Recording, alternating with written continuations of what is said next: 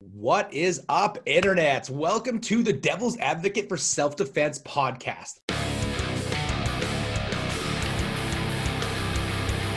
I know it's been a minute since we've done one of these episodes. It's only because there's just so much divisiveness out there right now that I just didn't feel like being argumentative or even debating. But this show is by far the most popular show we do. Plus, it's also my favorite show. And coming up today, we have the person who's done this show the most, clearly one of my favorite guests, Malcolm Rivers. What's up, Malcolm? What's going on, everybody?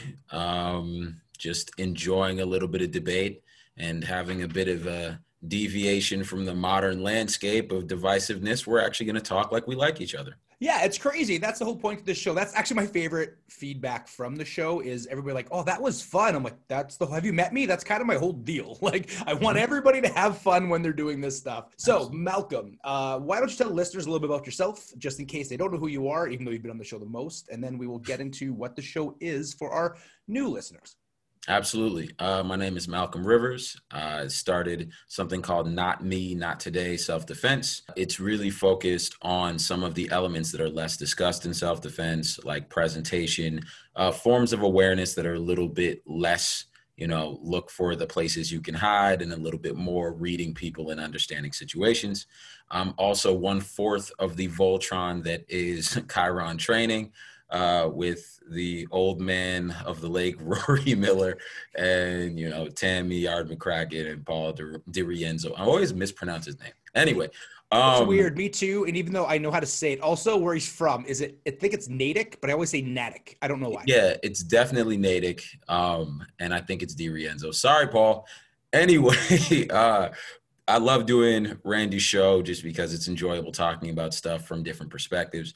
And I'm really focused on kind of growing the industry, not in terms of size, but in terms of maturity level, because there's a lot of conversations that just after the 15th time you've been a part of them or heard them, they're boring. So I feel like we should expand it more. And that's kind of what I'm here to do.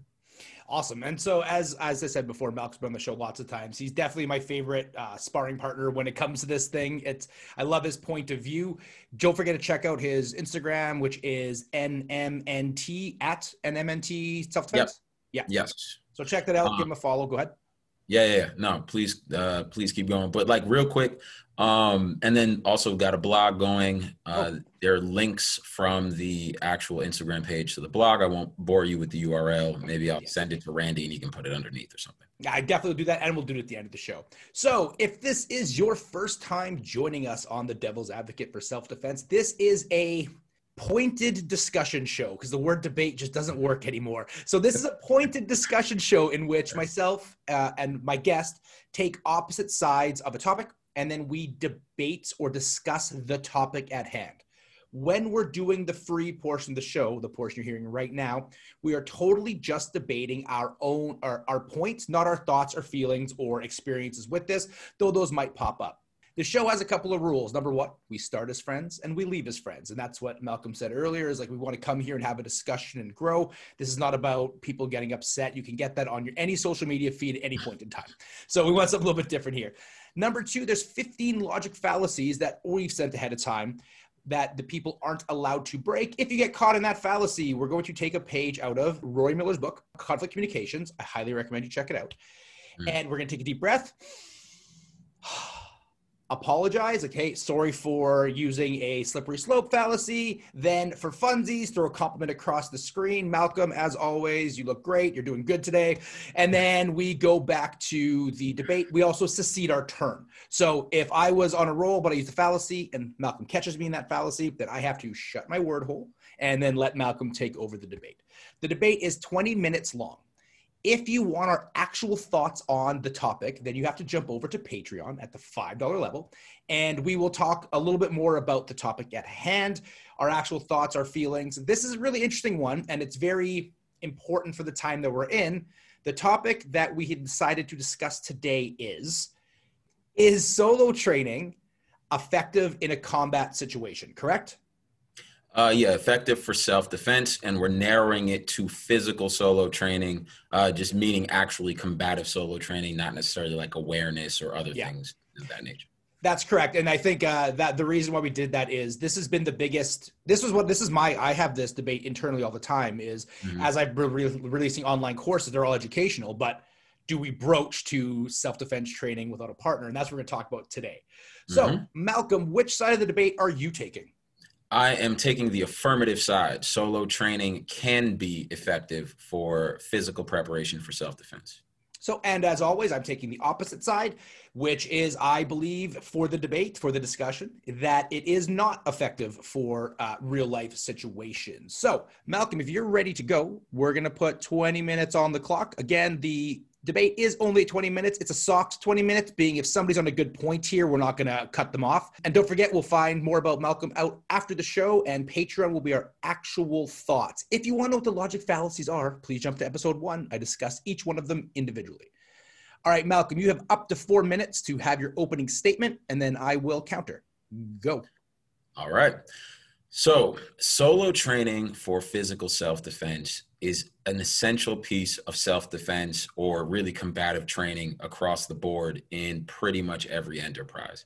Going back hundreds, probably thousands of years, one of the primary ways of transmitting information prior to printing presses and the screens we're watching on right now were things like kata. Now, people say, oh, well, kata's nonsense. Kata's shadow boxing and an easy way to transmit information. It is something that has been used in much more dangerous situations by people who fought a lot more hand to hand. And granted, they had limited options, but this was good enough that it passed things down that are hundreds of years old relatively effectively, and that many people used in physical engagements where lives were at stake. So clearly, at least on some level, it has worked for people in much more dangerous circumstances than most of us find ourselves right now. Additionally, it is used in almost every combative enterprise in various forms or fashions. It is not perfect because nothing is perfect, but it is continually employed. Individual drills, whether it be wrestling, boxing, mixed martial arts, etc. Shadow boxing is one of my favorite examples because people continually use it. I've never been to an environment where someone didn't use it or thought it was complete nonsense thus far.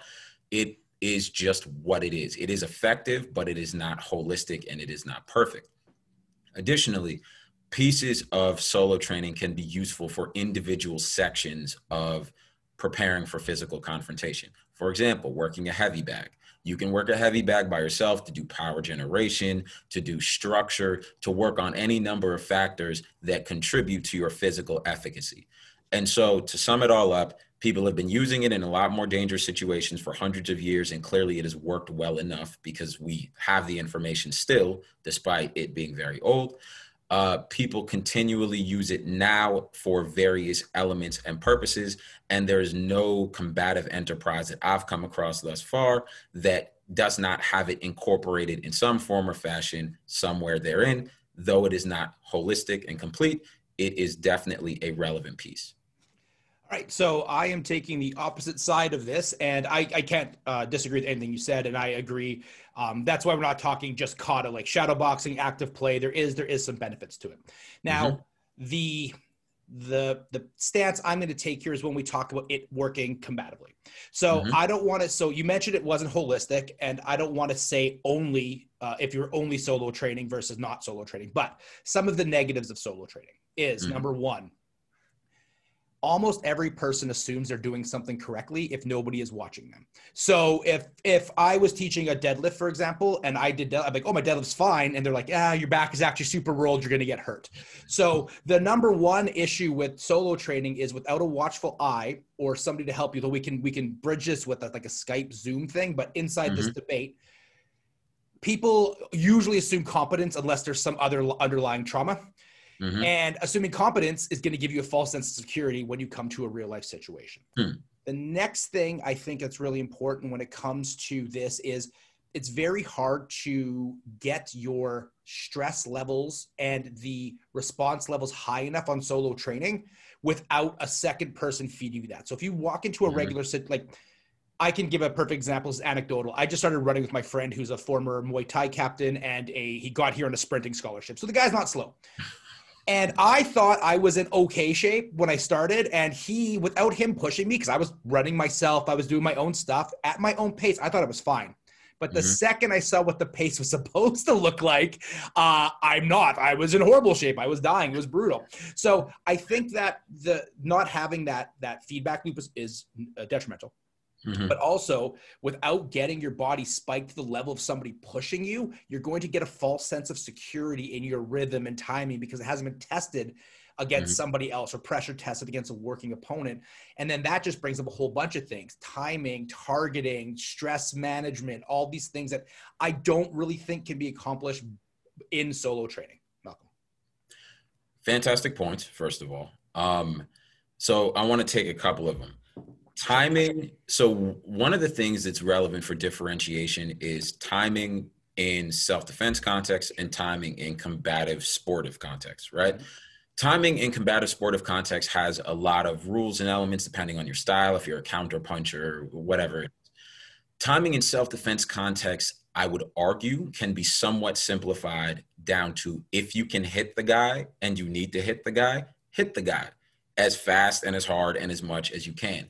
And so I think the nature of self-defense as counter ambush and trying to regain the initiative makes timing, albeit still a factor, but less of a factor and in a slightly different way. I think the other issue of the feedback loop, I think, is fair. I think that the feedback loop is limited but still exists.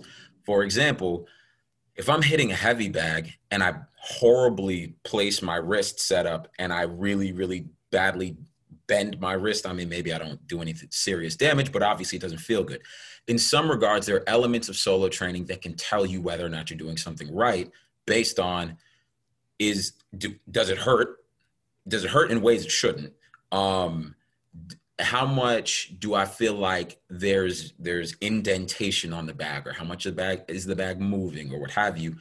And I think that can give a small version of a feedback loop that in some ways is superior because the bag I don't have to worry as much about training flaws of a power nature. I'm not saying there's all kinds of training flaws in heavy bag work, but I don't have to worry about breaking the bag all that often. Unless I'm a mutant, chances are I'm not going to break the bag.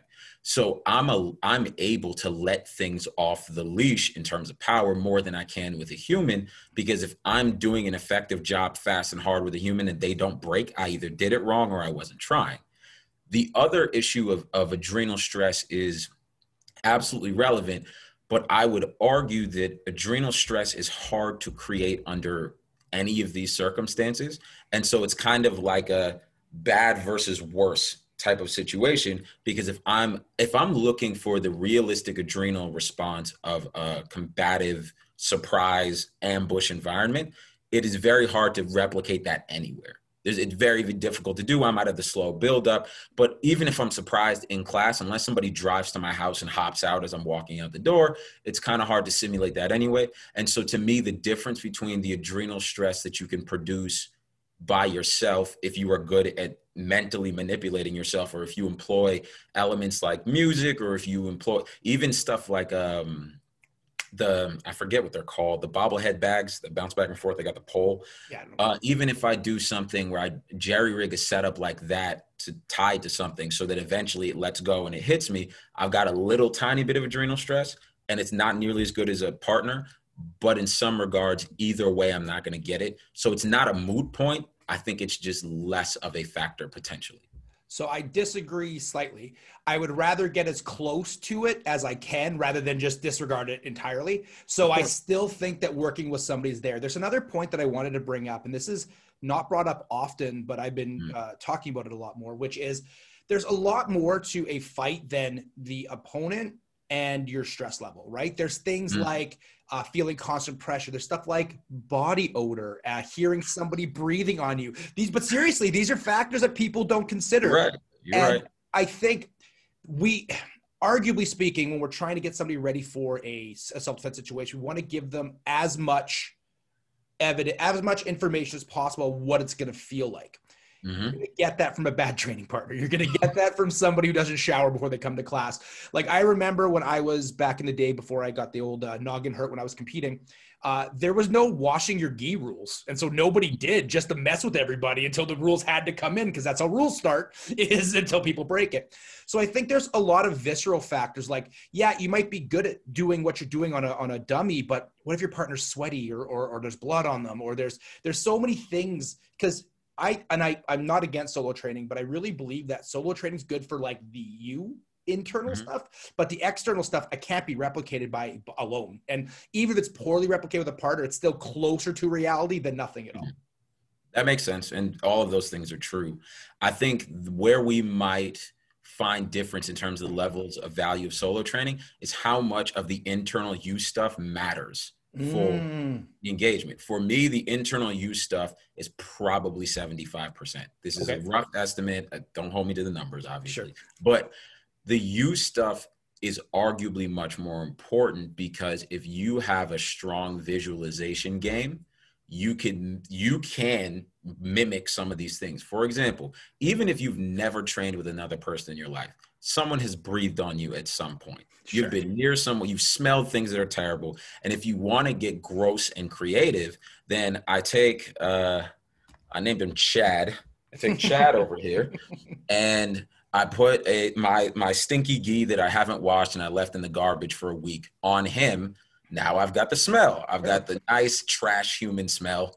I've also can replicate some of the blood, the sweat. I can add in these factors. All I don't have is a moving body. Mm-hmm. And so I can get, if I can visualize, or maybe not visualize is the wrong word. If I can mentally put together a scene in my mind well enough, I might be able to internally replicate those factors, which may, in some regards, produce an adrenal response, which is arguably part of the reason that people get scared in horror movies. If you sit in a theater and you see people jump, they know it's fake. There's no one there, but they have closed off their minds to the rest of the surroundings just to that screen. So theoretically, if I'm playing some horrible sounds of somebody being murdered in the background as I engage in my solo training, it's possible that I can mimic some of these factors to a degree. And that's the real punchline, is to a degree for all of it. But I think where we might differ is 2 points. One is how much stuff is mostly internal. Mm-hmm. And 2 is how close we can realistically get with any training to what we're trying to simulate. Sure. So I think on the internal versus external, I'd say 50-50. I see what you're saying. I don't agree 100%, but only, and not even just for the debate. We'll talk about this on the Patreon, but I see what you're saying, and that makes sense. So it's not a logic fallacy, but I'm going to kind of point it out a little bit. So you're saying what you could do, but that's not what the average people do on solo training.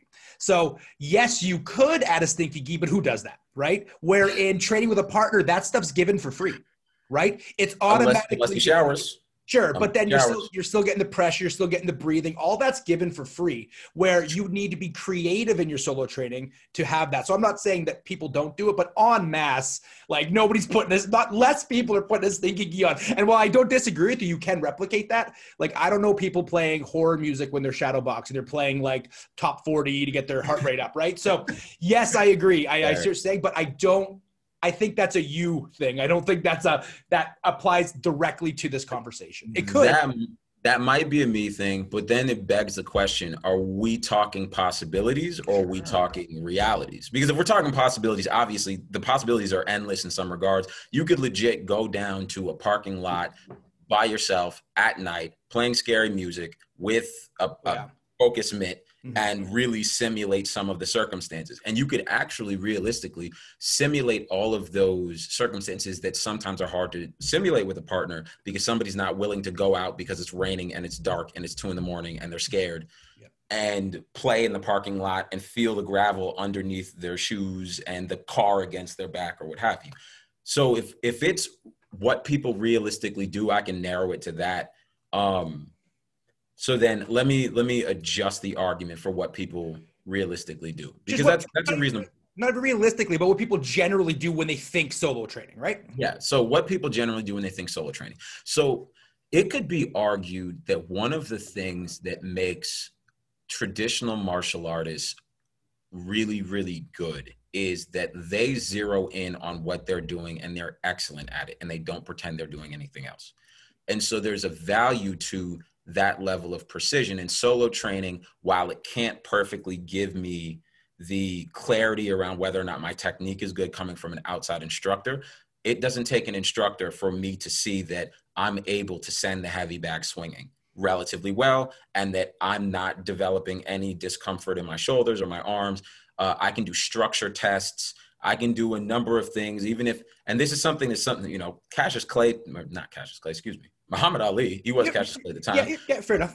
Yeah, took a picture of him shadow boxing underwater. And so there is, even though that was kind of a staged nonsense picture and he didn't really iconic now though. It's iconic. It's kind of nonsense though. But he did, but there have been ways that people have exhibited creativity during solo training that has made their physical movements extremely precise. And if you look at like the amount of boxing, for example, that is road work and shadow boxing, speed bag work, heavy bag work, all of that is solo training in some regard, right? Sure. Most of the time it's just you working with yourself, and sparring is relatively limited because the goal is A, decrease the mileage. You just don't want to get hurt all that often. And then B, to sharpen the skill. So I would argue that solo training is better at sharpening skill as it's generally used, but additionally, and this is arguably more important, it's better at decreasing the mileage, because if I'm doing amazing partner training and I get injured because my partner is doing a good job mimicking real pressure, I'm out for 3 months. Even if I hadn't trained with my partner for those, even if I solo trained for those 3 months, those 3 months would be more beneficial than if I get injured. Now, I'm not saying I don't want to create a fallacy where we're pretending everybody gets injured, but it does minimize the hesitation based on injury and the limitation based on potential injury to a degree. Sure. I would argue using the same model, though, that no coach would ever put a fighter in the ring only doing solo training. So that would never happen. There would never, I just don't think it would, because again, there's just something to be said about feeling the pressure of the person, the unpredictability. And I can't stress enough that I firmly believe people overestimate themselves all the time. And when they do, the solo training is the best way to pump your tires, to be like, I'm awesome, until real stress comes. And I've seen people opt out of, and this, so I'm going way extreme on the other side of this, but I've seen people opt out of sparring, play, wrestle scenarios for the reason you said, which is, I don't want to get hurt for 3 weeks. And they believe that the solo training is all they need. Now, this comes in two forms, and we can talk about more later. And form number one is the person doesn't want to really work hard, but they want to feel like they're working. And form number two is person was a hardcore hard fighter when he was younger, and it's like, I don't need that crap anymore because I feel like I've already tested myself there. So it's interesting to me because as a person who was very big on the I would say Rory's mentality of the things you gain from sparring don't outweigh the things you lose from sparring, I actually disagree with that almost 100% now, because I have been sparring again, and I am the classic case of overestimating myself. Like, I'm so good. I've done all this stuff. Look how good I am at these drills. And then I fell apart. Like the second time I was like, ooh, what's this? I'm like, So I don't think that solo training is a great way to jump. And that's kind of what we're talking about, to jump into combative world. And I guess, honestly, if it could be remove solo training or remove partner training, I would remove solo training and only train partners. I think it'd be the best way for you to get proficient in this. And that's what I always tell people, like, Randy, how to learn how to fight? I'm like, start a fight club in your backyard for 3 weeks and come talk to me, right? Because there's so many things you to learn: how to take a punch, how to move, what's going to happen. Malcolm. Fair points. I think there's an additional piece to that, which is availability. Sure. It's the old adage about weapons. The best weapon in existence is the weapon you have. No matter, we're in the middle of a pandemic, right? I might be able to do training on occasions with some people after I take my temperature and do all the things. Solo training is available to me no matter where I am or what I'm doing, and is going to increase the myelination and strengthen the pathways in terms of the physical movement part. Now, it obviously limits the amount that I deal with the resistance and the pressure. But if we consider how, in many regards, real world ambush violence occurs, I'm not worried again, this is sure for the sake of argument. I'm not yeah. my perspective as a human. I'm not worried about what the other guy's going to do, because my job is to break everything that I come into contact with as much as possible. And I am more effective at that the more I myelinate my pathways between the movements and what I'm aiming to do. So I can strengthen my movements a significant amount. And if he is ambushing me and I'm able to regain, if he's ambushing me and I'm just ambushing, I can't get it together, then it's a moot point. Right. If he's ambushing me and I'm able to regain the initiative, there isn't as much of the back and forth repartee element that is necessary in partner training for both people to get value out of it. So in some regards in partner training, unless one person is going to practice getting their ass beat the whole time, there's going to have to be sort of the ping pong effect. Whereas if I am training, obviously, to strengthen myself, I want to minimize the ping pong effect. And the ping pong effect is frequently not a piece of realistic ambush violence. Beautiful. That is the end of our 20 minutes. And I was a little bit over, but I wanted that point to get out there. So appreciate it. Yeah, no problem. If you like this conversation, please join us over on Patreon. I have a lot of things I want to talk about with Malcolm, because like most of these topics, I don't think one side is superior to other. It is a fallacy to believe it's called the middle fallacy, to believe everything's in the middle. But most of it usually is in the middle when we're doing these conversations. So Malcolm, thank you so much for being on the show. As always, why don't you tell the people where they can find your blog and all that stuff right now? Okay, so we are on Instagram at NMNT. That is not me, not today. Training, NMNT_training. And that links you to the blog, which is a blog spot. I won't bore you to death with the URL. Also doing stuff with Chiron, and we've got a Patreon up. So search for Rory Miller's Chiron Training on Facebook. We're also on Instagram, and we've got the Patreon going as well. And that's pretty much it. Awesome. Thank you, everyone, for joining us on another Devil's Advocate for Self-Defense. I have 4 of these scheduled in the book, so this isn't going to be one and done. We have a bunch coming out, but we will be doing the other shows, as you can see behind me here. So we have Devil's Advocate, we have WTF, and we have Randy King Live with. We're going to have Malcolm on a WTF as well. So look for that coming out soon. Again, more Devil's Advocate coming out. I know this is the show that you like. One more time so everybody knows what's going on. The Randy King Live podcast channel is no longer in the business of looking for famous people to talk to. The goal of the channel now is to talk to people who've experienced real violence that are not necessarily self-defense instructors or martial artists. While we'll still have them on the debate show, when we're doing these conversations, there's already so many great shows that are bringing on high-level guests. Look at Managing Violence with Joe Saunders. I highly recommend. But I'm not interested in talking to people with polished conversations about violence anymore. I'm really interested in talking to people that have experienced it. It's gritty, and we can walk through it, kind of going with my Realities of Violence brand. So expect in the future people you might not expect on the show, because just because they're not an expert in the field doesn't mean they don't have a snapshot of violence. And I think that conversation needs to be had. Don't forget to join us on Patreon, and we're going over there right now.